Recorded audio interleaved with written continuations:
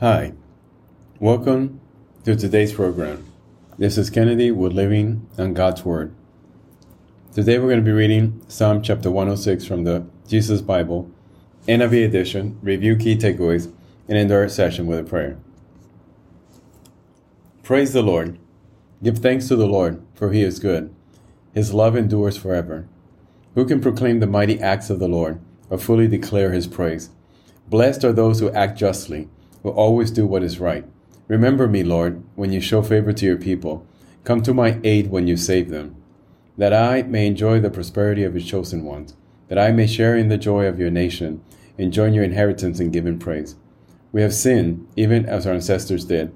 We have done wrong and acted wickedly. When our ancestors were in Egypt, they gave no thought to your miracles.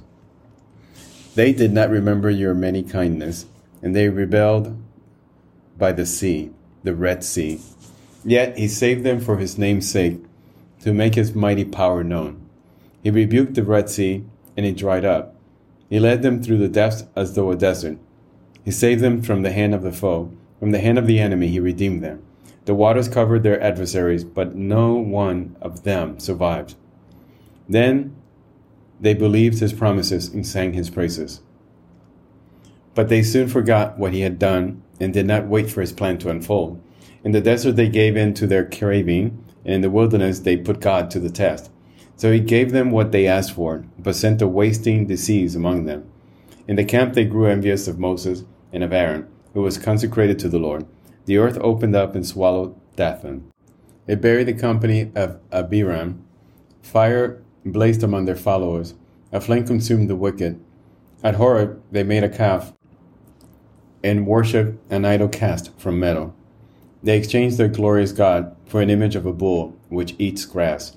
They forgot the God who saved them, who had done great things in Egypt, miracles in the land of Ham, and awesome deeds by the Red Sea. So he said he would destroy them, had not Moses, his chosen one, stood in the breach before him to keep his wrath from destroying them. Then they despised the pleasant land. They did not believe his promise. They grumbled in their tents and did not obey the Lord. So he swore to them with uplifted hand that he would make them fall in the wilderness.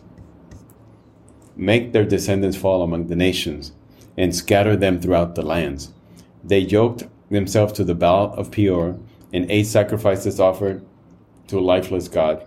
They aroused the Lord's anger by their wicked deeds, and plague broke out among them.